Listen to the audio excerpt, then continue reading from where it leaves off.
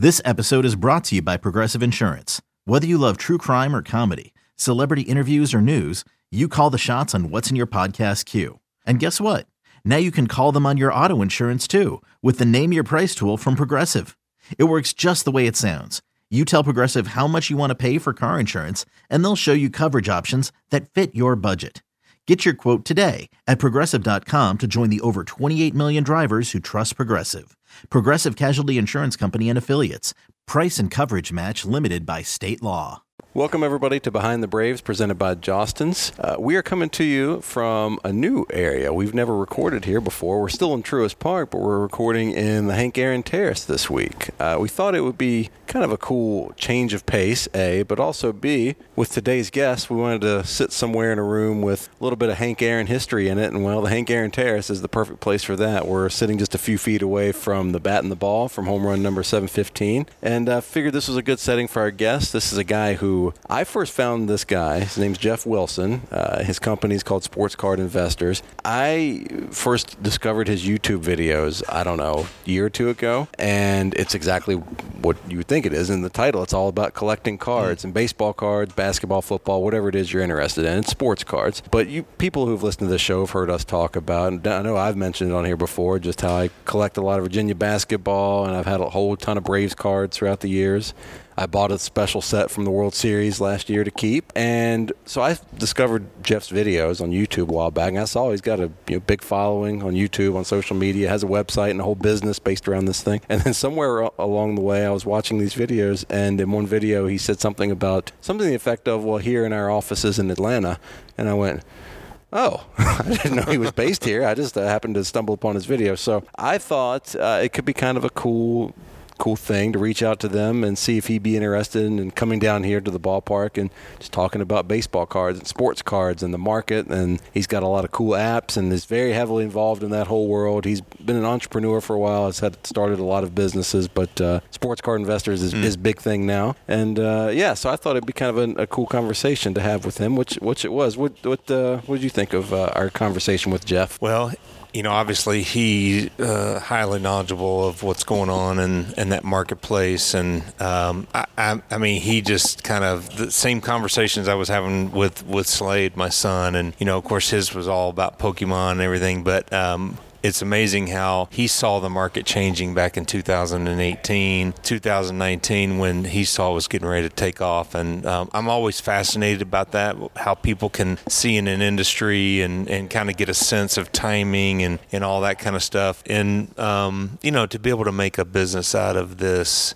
Like, I loved what he was saying about be careful about your hobby. So, his timing in the marketplace and then being able to see opportunities to create software and all the things he's doing. I just love that kind of stuff. And I would have loved to have been an entrepreneur. That's really kind of wasn't my thing, but I know my son's really interested in it. So it was great hearing his feedback on that. I just love that somebody decided to become an entrepreneur in this, and something that for me is still a hobby that I love. Like for me, I'm going to as you'll hear me talk about in the interview, I'm going to the National Sports Convention, Sports Collectors Convention this summer with my buddies. And for us, it's like, maybe we got a couple things we'll sell here and there, but like my one buddy is a diehard Baltimore Orioles fan, so he's probably going to buy some Orioles stuff there. I am a Braves fan, obviously, and a Virginia basketball fan, so if I see anything there that piques my interest, I'll just add it to my own collection.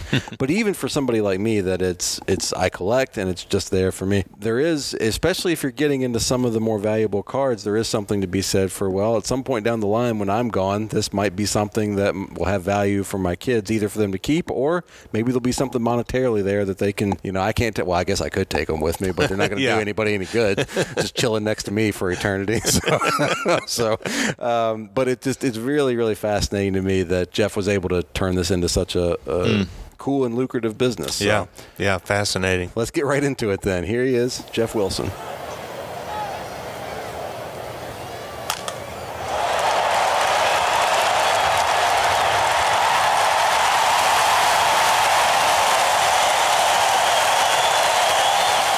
Well, Jeff, thank you for joining us here, and thank you for driving all the way down here to Truist Park to hang out with us this morning. We're here in the Hank Aaron Terrace. We thought if we're having the sports card investor on, I'm going to wage a bet that Hank Aaron's name will come up in our discussion of baseball cards, so why not record in the same room as the bat and the ball from home run number 715, right? Absolutely. It's only fitting. Right. I'm very happy to be here. Appreciate the opportunity. Well, I've been a fan of yours for a while now. I've watched your videos. I've watched Sports Card Investor on YouTube. I've got all of the apps. I've got the market movers. I've got the Hits app is my favorite. We can get into all that in a little bit. But for the folks listening, just tell us a little bit about Sports Card Investor, your background in business, what led you to starting this company and where you are now. Yeah, so I was a big card collector when I was a kid, as many people were. Collected a ton of baseball cards in the 1980s. In fact, I think I've got probably the full Braves team from most of those sets in 86, 87, 88, 89, 90, 91. But then, like a lot of people, I kind of lost touch with it and, went off to college and became interested in other things. And about 5 years ago, my older son was just getting into the age where he started to show a little bit of interest in it. And he actually came home from my mom's house, his grandmother's house, with some football cards one day she had bought for him. And she had bought them for him because she said, your dad used to like these when he was a kid. And so he came home and I looked at it, he brought some packs. And I said, God, honestly, I didn't even know they made them anymore. Like I totally, completely lost touch with them, other than I still have my old collection in my attic. So, I opened some packs with him and that got me pulling out my old cards, and that got me kind of looking back into it again. And being older now and having started and run a whole lot of different businesses over the years, I looked at this and I said, oh my gosh, I think this is about to explode in popularity again. And this was 2018. And I said, I really feel like there's business opportunity and investment opportunity written all over this. And it was a combination of factors that made me feel that way. Part of which was just simply the nostalgia of me believing that there would be a lot of people my age who, were in it as a kid and were going to get brought back into it again because of their kids or because of hearing about it from friends or, whatever that may be. And then there's so many things about card collecting today that are different and better than when I was a kid. You've got grading now. You've got a lot of liquidity through online marketplaces like eBay.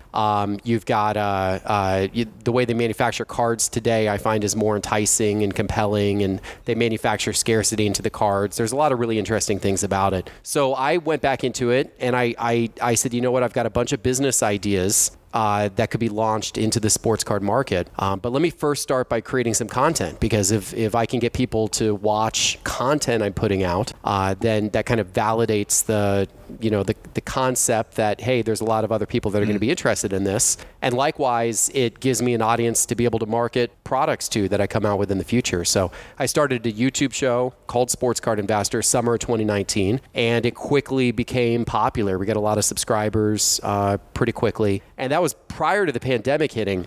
But once the pandemic hit, then, of course, that even accelerated all of it further. Collecting of all types just absolutely boomed in popularity during the pandemic as people were home and looking for things to do. So today we've got an audience across YouTube, all the different social media platforms, our website, etc. We have a big audience, over 300,000 who watch us or listen to us, or the stuff we put out routinely, and we love it. We keep doing it. Tell us a little bit about. All right, I mentioned the apps there, but I want to plug those because particularly I love the Hits app, Greg. I'm gonna get you to download it. All right. It's basically, you know what? Instead of me trying to explain it, why don't I have the man who created it? Yeah, that's right. Just tell our listeners a little bit about your apps that you have out there. Yeah, well, the Hits app's a free app. It's a fun one we did. It's it's breakers, professional breakers pulling big cards out of packs. Mm-hmm. So it's kind of an endless video reel of in some cases very valuable cards, in some cases $1 million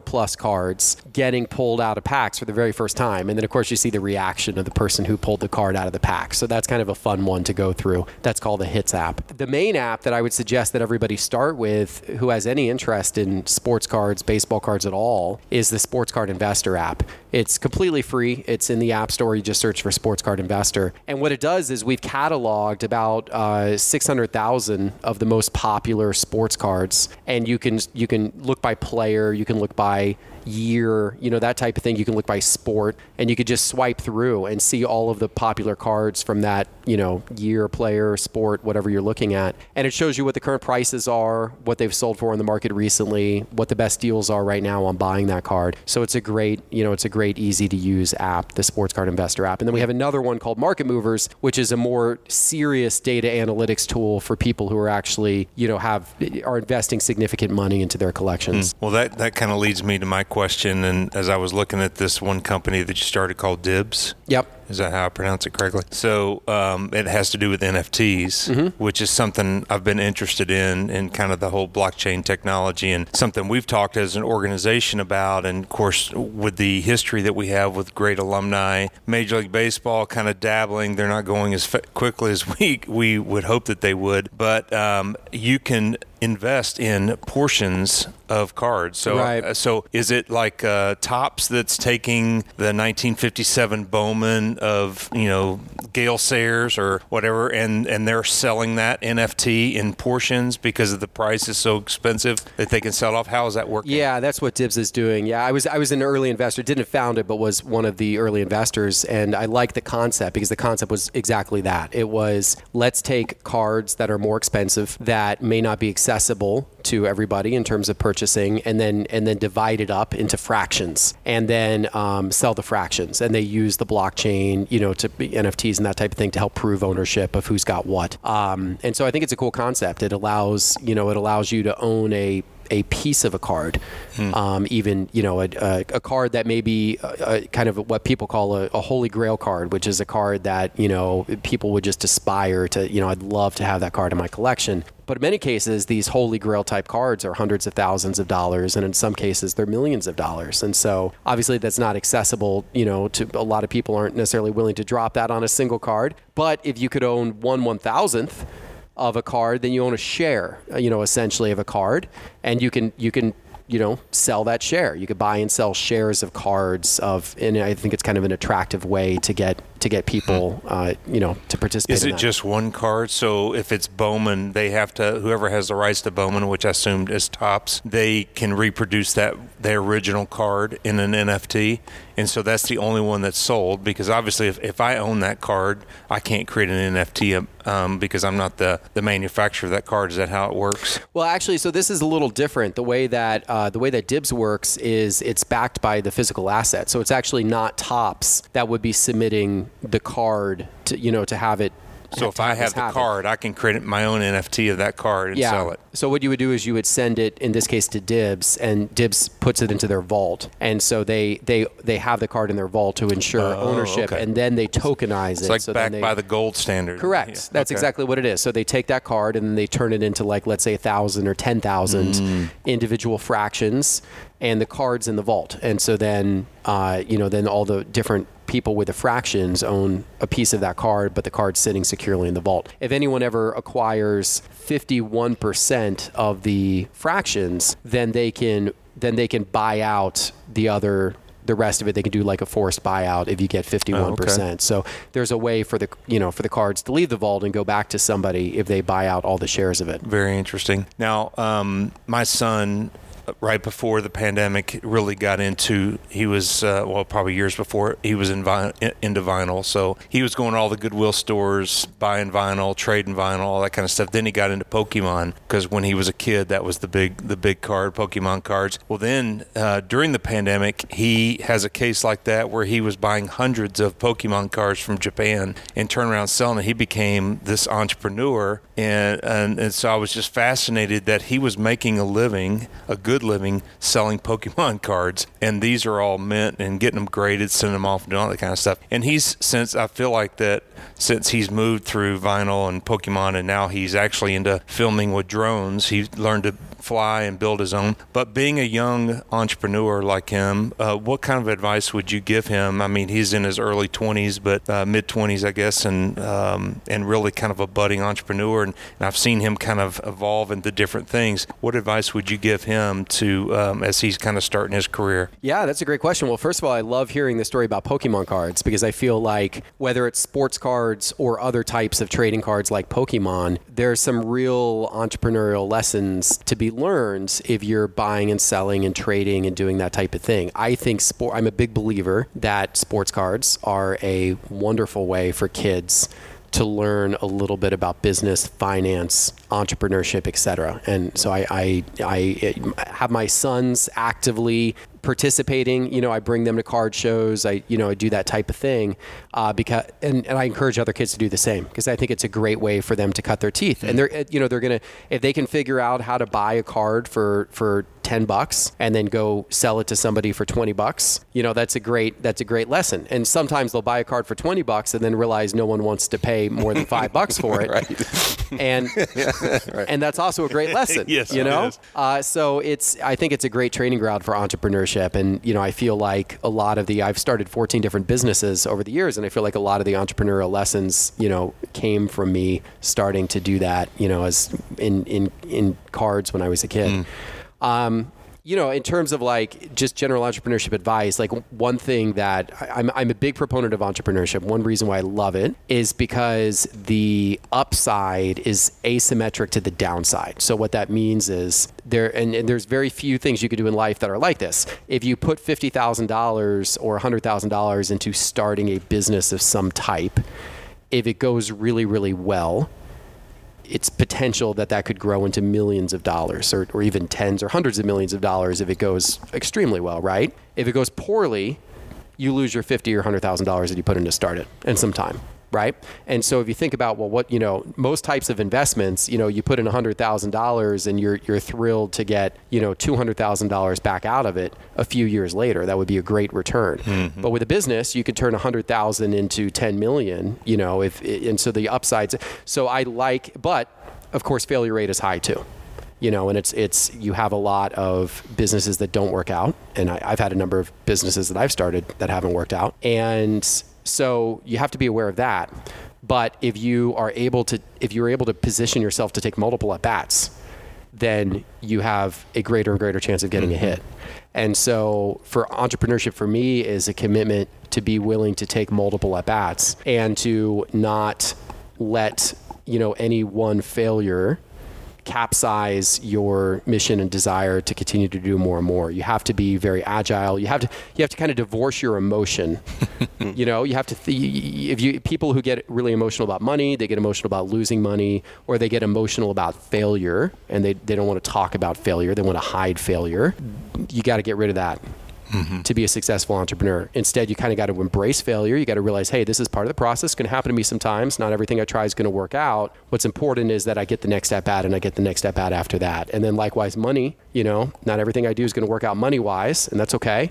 But you've got to have the opportunity to hopefully try it multiple times and do it. And then eventually, hopefully, you'll get one that has that type of asymmetric return. Well, I think I referenced this recently on an episode of Behind the Braves. I got, as a third grader, when I first became aware that baseball cards were something that even existed and that I could collect, a guy in my class had a couple of Braves cards, and I was growing up in Virginia watching the Braves on TBS every night because that was the only baseball game that was on TV at that time in the 90s. And I got fleeced in a deal. I gave up 3 G.I. Joes it was 1 G.I. Joe per card. So value-wise, I got fleeced looking back on. But I still have those cards, and even though they're probably not worth much of anything, they have meaning to me just because they're like first cards I ever got. But there's a zillion, the junk wax era, 80s, 90s, there's a zillion of those cards out there. But to me, they still have kind of a special place because that's when I first got into it. Like those 91, 92 tops are like, those are always going to be special to me. So what I was curious about, what were the kind of those first ones that inspired your love of collecting? Like, what are some of the, as a kid, that kind of just have a special place in your heart? Sure. Well, for me, the chase card, a couple of chase cards that I remember. So, 87, 86, 87, I was getting into it real heavily. It was Will Clark and Bo Jackson were the two that I was really after those years. That's right there with me, too. The light blue Fleer. Yep. So those were big ones. And then the ultimate chase card was the 1989 Ken Griffey Jr. Upper Deck. And so that was the one, and I never pulled it. Opened up a whole bunch of packs trying to find it, never pulled it. But you see, that's kind of the neat thing. Like I actually have that card here. I've got a couple copies of it. So as an adult now, I can go back and buy the cards that I wanted as a kid, but never was able to afford. So I've got 2 copies of that 89 Ken Griffey Jr. So this is the card in a PSA 10. A PSA 10 is a perfect grade. So it's encapsulated in a PSA slab, and it's graded a 10, which this card is difficult to get in a 10 grade. There's, I think, a few thousand of them in a 10 grade, but compared to the total number of these cards, there's rumors that there was 1 million of these cards printed. Wow. So for, only a few thousand got a 10 grade. So that makes this card valuable. So this card is, I think, around $2,000, maybe just shy of $2,000 in a 10 grade now. In a lower grade, not very much at all. It'd be less than $100, if it were a couple grades down. But in the 10 grade, it's around $2,000. But then, And that's the iconic. It's that image you've seen a zillion times. It is. But it's just so cool. Every time you see one, especially a 10, I've never seen a 10 Yeah, before. and That's then pretty this incredible. this one's more special, and this one I really love. This one is the same card in a 10 grade as well, but Ken Griffey Jr. has autographed it. The autograph also has a 10 grade. So it's a 10-10, it's a dual 10, it's a 10 card and a 10 autograph. There's less than 100 of these in existence. I can't remember the exact number. I think it's closer to maybe around 50. Did they do the autograph, or did you get it autographed? I did not get it autographed. Okay. Somebody along the way got this card autographed. But it's particularly tough to have it autographed and in a 10 grade because a lot of times first of all, it's hard to find in the 10 grade in general, but then second of all, the process of actually getting a card autographed by the player, oftentimes during that process, the card gets damaged. It gets dinged up. The player grabs it, squeezes the corners, or hands it back. The edge gets bent. Smears the autograph. So that to me, this one is even more special because it is more rare. And of course, he actually autographed it. So those are pretty cool. Those are kind of some really neat cards from that particular era. And I mentioned Bo Jackson. That's his 1986 Topps Traded rookie card, but once again autographed by Bo Jackson, and it's got the 10-10 grade. So this one, I think there's only about 30 of that exist in the world. I've always thought that 86 Topps, I still think to me that's one of the coolest looking designs that the Topps or any baseball card has ever had. I just, something about that, the bold and the team color at the top, I've always just loved that. I think it's one of the classic, one of the best designs Topps. I mean, he's got the best neck in baseball, too. He's got that, too. Plus, he's Bo Jackson. That makes the card look cool, too. Well, I've told Ricky this story, but when I was being recruited by Tennessee, I went on my official visit, and they happened to be playing Auburn, and Bo was a senior. And so I remember Tennessee at the time had like a chain link fence between first base and the stands, had to be like 10 or 15 yards away, and Bo hit a ball, and he comes running, and he's at first base, and I'm literally standing right by the fence at first base, and I'm looking at him thinking, I don't know how I could ever get him out. I mean, and then the ball was hit, and he went first to third, and literally when they say a Mack truck with a Ferrari engine, that's exactly what he was. And my brother was a football player, and he was a linebacker, and he had to tackle Herschel Walker. But I can't imagine having to, tackle that guy at a full speed, and because he was just a beast. And then on the baseball field, he could crush a ball. So pretty interesting. But yeah, so Bo is pretty special. Yeah, special player for sure. That was the ultimate chase card there, the Bo Jackson for you. That was the Oh no, I'm sorry, the Griffey. The Ken Griffey more so, yeah. Right. But Bo Jackson a couple of years prior was a big one, and Will Clark was also another real popular guy to go after then. And then there were other players who I speculated on because I thought they were going to be big chase cards and then never amounted. Like I have a whole collection of Juan Gonzalez cards.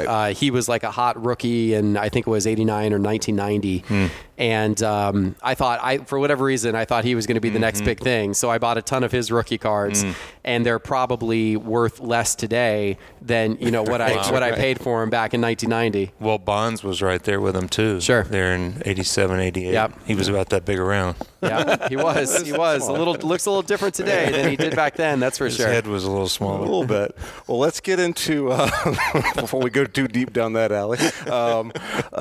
Most iconic Braves cards of all time, and I mean, I feel like I know which one is the most iconic. But let's get into that. So, in your opinion, what's the most iconic Braves card of all Sure. time? I mean, I think number one, as well as probably number 2, 3, 4, 5, are Hank Aaron cards, right? Right.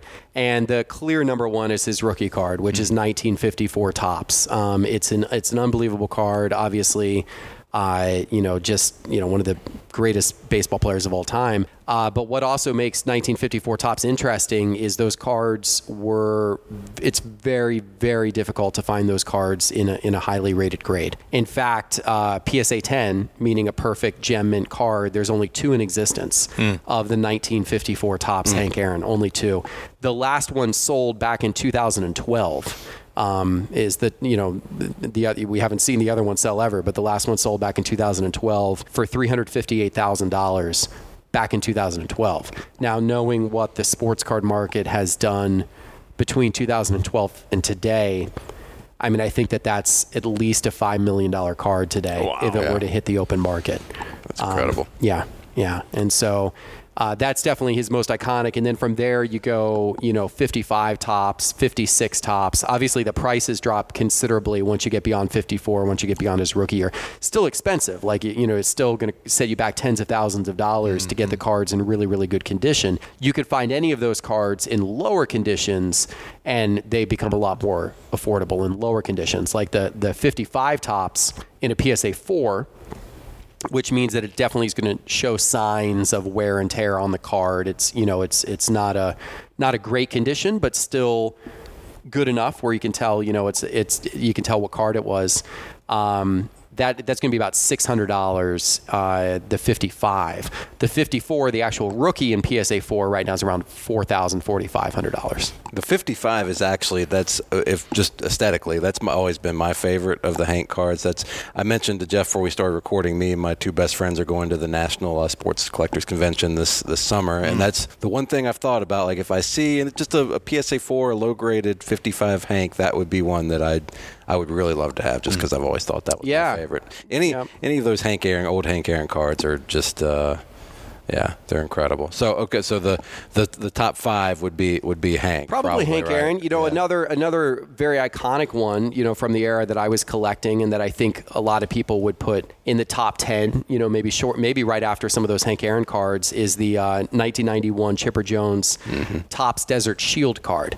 So, in the early 90s and in the late 80s, baseball cards were heavily printed. So a normal Chipper Jones rookie card, not that rare, not that valuable. But in 1991, Topps created a special Desert Storm set. And these cards were given to service members who were serving overseas.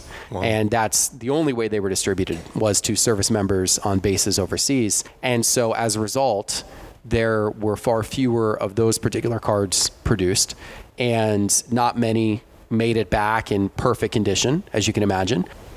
So that not only makes them scarce and rare and therefore valuable, but then on top of that, the fact that they were given to service members and tied into the war and everything like that adds a little bit of extra intrigue to those cards. So his 1991 Topps Desert Shield card in PSA 10 in perfect condition, there's only 31 of those in existence. Last sold for right around $16,000. Mm-hmm. So that's another, pretty iconic card. So if you want to try to get the best Chipper Jones card, that's definitely going to be one of the ones you're looking at.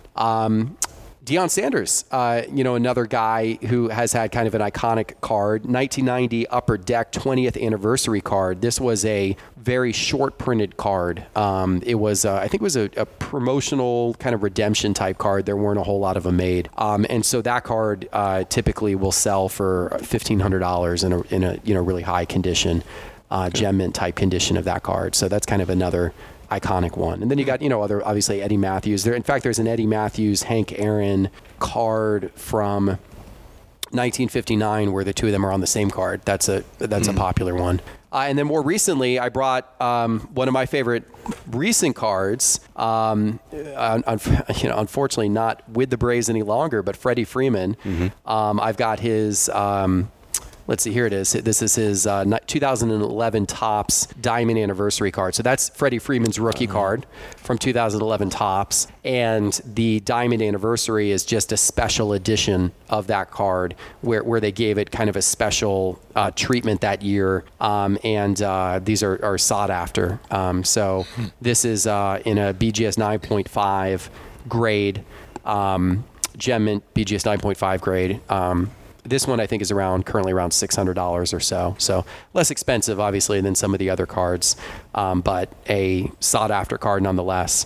And then in more recent years, the most popular cards have been Acuna's cards. Right. They've gone for a lot on the secondary market. There's a lot of people that chase his low-numbered cards. His rookie cards and his first Bowman prospect cards are real popular ones. It's blazing hot outside. You get in your car to turn on the AC to get cold air pumping, but it blows hot air out. This issue is commonly caused by low refrigerant due to leaks in the AC system. You want an easy, all-in-one solution that will restore the cold air in no time. AC Pro Recharge Kits make restoring cold air easy for even those with zero DIY experience in less than 10 minutes. Save time and money versus going to a shop by picking up an AC Pro Recharge Kit today. Be a pro with AC Pro. Do they still make full sets, or is it just all specialty cards? I mean, little small subsets of everything. They do make full sets. They're not as popular anymore. When I was a kid, it was, everyone wanted the complete set, and people would go after the set. You could even buy the complete set. Some still do that today. There are set collectors out there. And some of the products do still come in a complete set format, but it has lost some popularity. People instead tend to go for more the specific cards, that they want, and specific types of rare, parallels or rare inserts or that type of thing.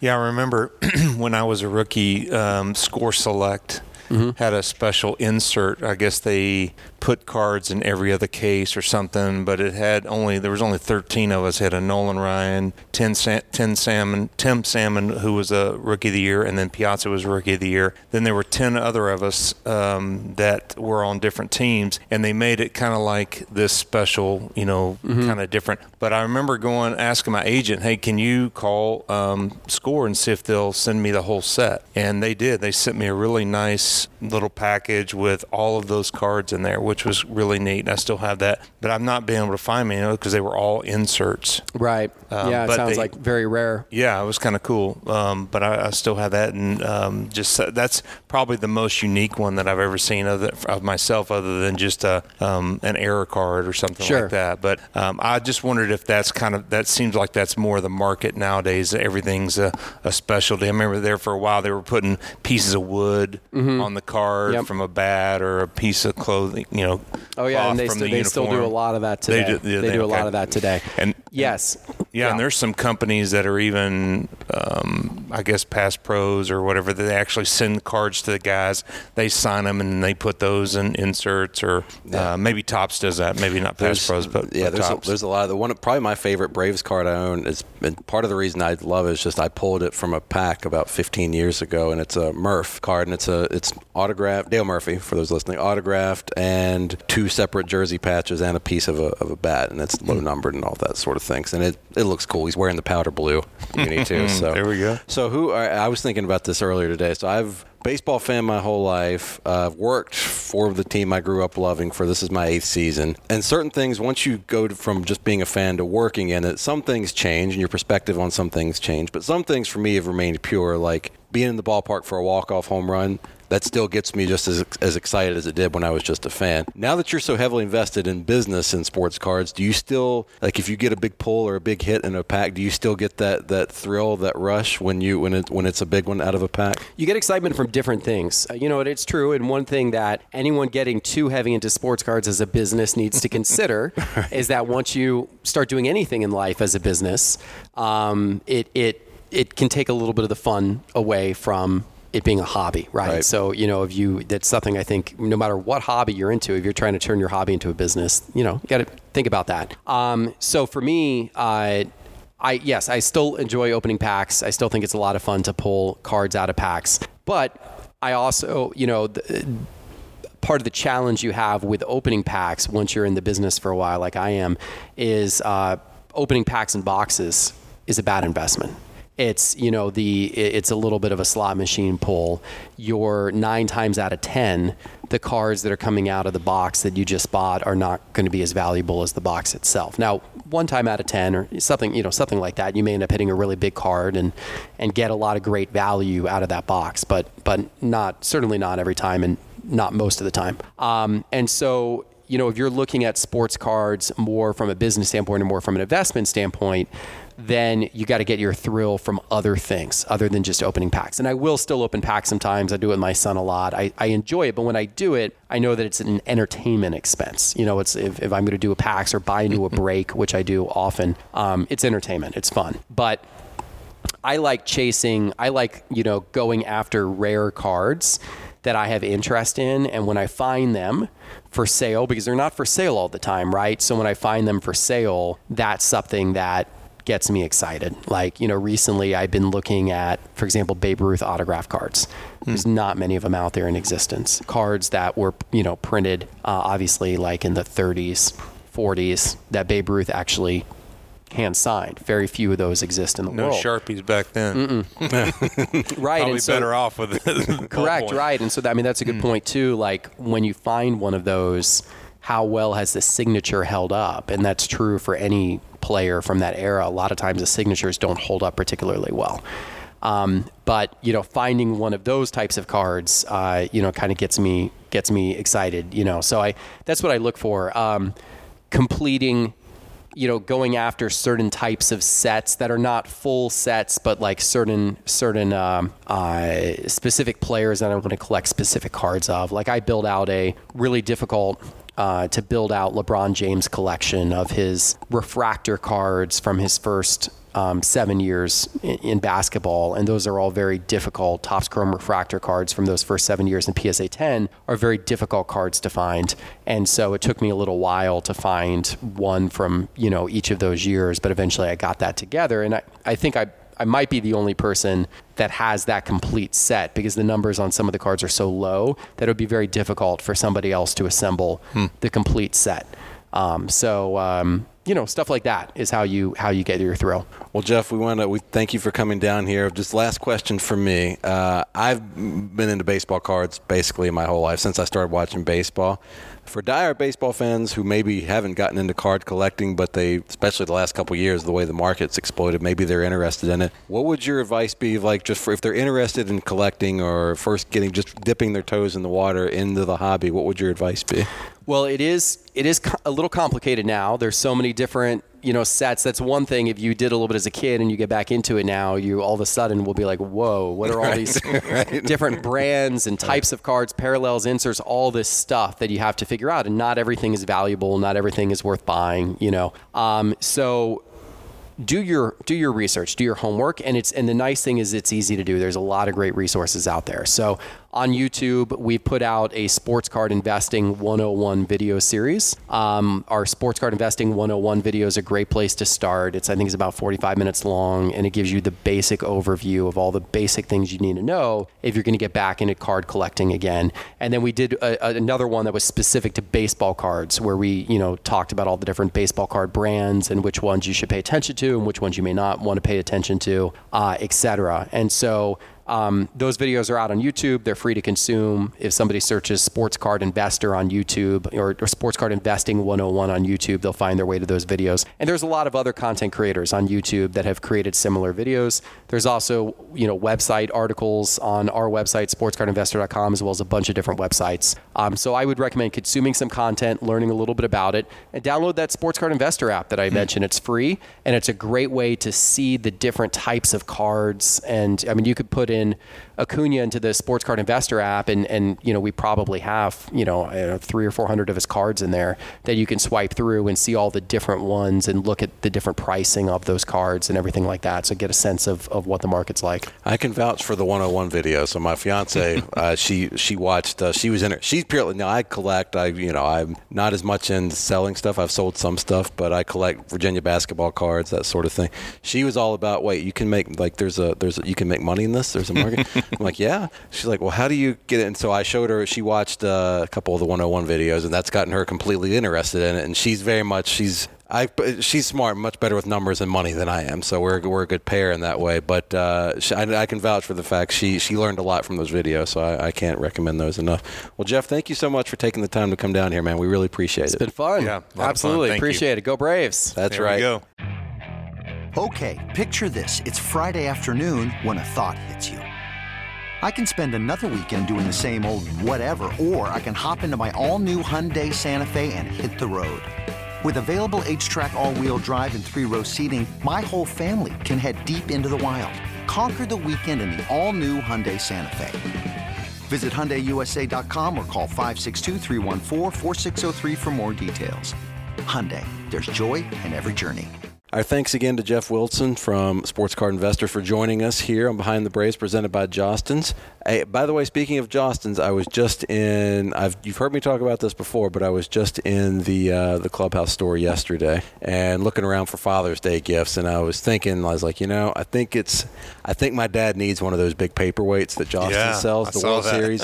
I've talked about it before, and I think it's time. I think it's time to take the plunge. So can't recommend enough. Jostens.com/Braves for all the World Series ring-inspired merch. It's really, really cool. You're a diehard Braves fan, listen to this show. I guarantee you there's going to be something at Jostens.com/Braves that piques your interest and can meet at whatever price point you're interested in, too. They start, I think there's products from as low as $30 all the way up to $25,000 for a real actual World Series ring. So they got you covered, whatever it is you're looking for there. Father's Day gifts or just a treat yourself, whatever you're looking for. So thanks again to Jostens for being our title sponsor. We very much appreciate them. Okay, Greg, so teams playing well.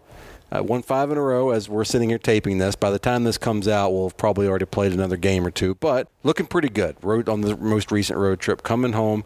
Should be a fun week at Truist Park. Got the Athletics coming to town, the Pirates coming to town. World Series replica ring giveaway, which those have been very popular. So if you want one of those, there's only 2 more chances, and this Wednesday is one of them against the Athletics, June 8th, I believe. So get on out here and check that out. Come see the Braves, who are playing some good baseball. And I know you've got one of my all-time favorite Braves coming for Alumni Sunday. Actually, wait a minute. Let me think about it. You got 2 of them. One of my all-time favorite Braves and one of my all-time favorite Braves, Behind the Braves guests on this Alumni Sunday, right? Am I right? Terry Pendleton and Marvin Freeman? Mm-hmm. Is that right? Okay. Yeah.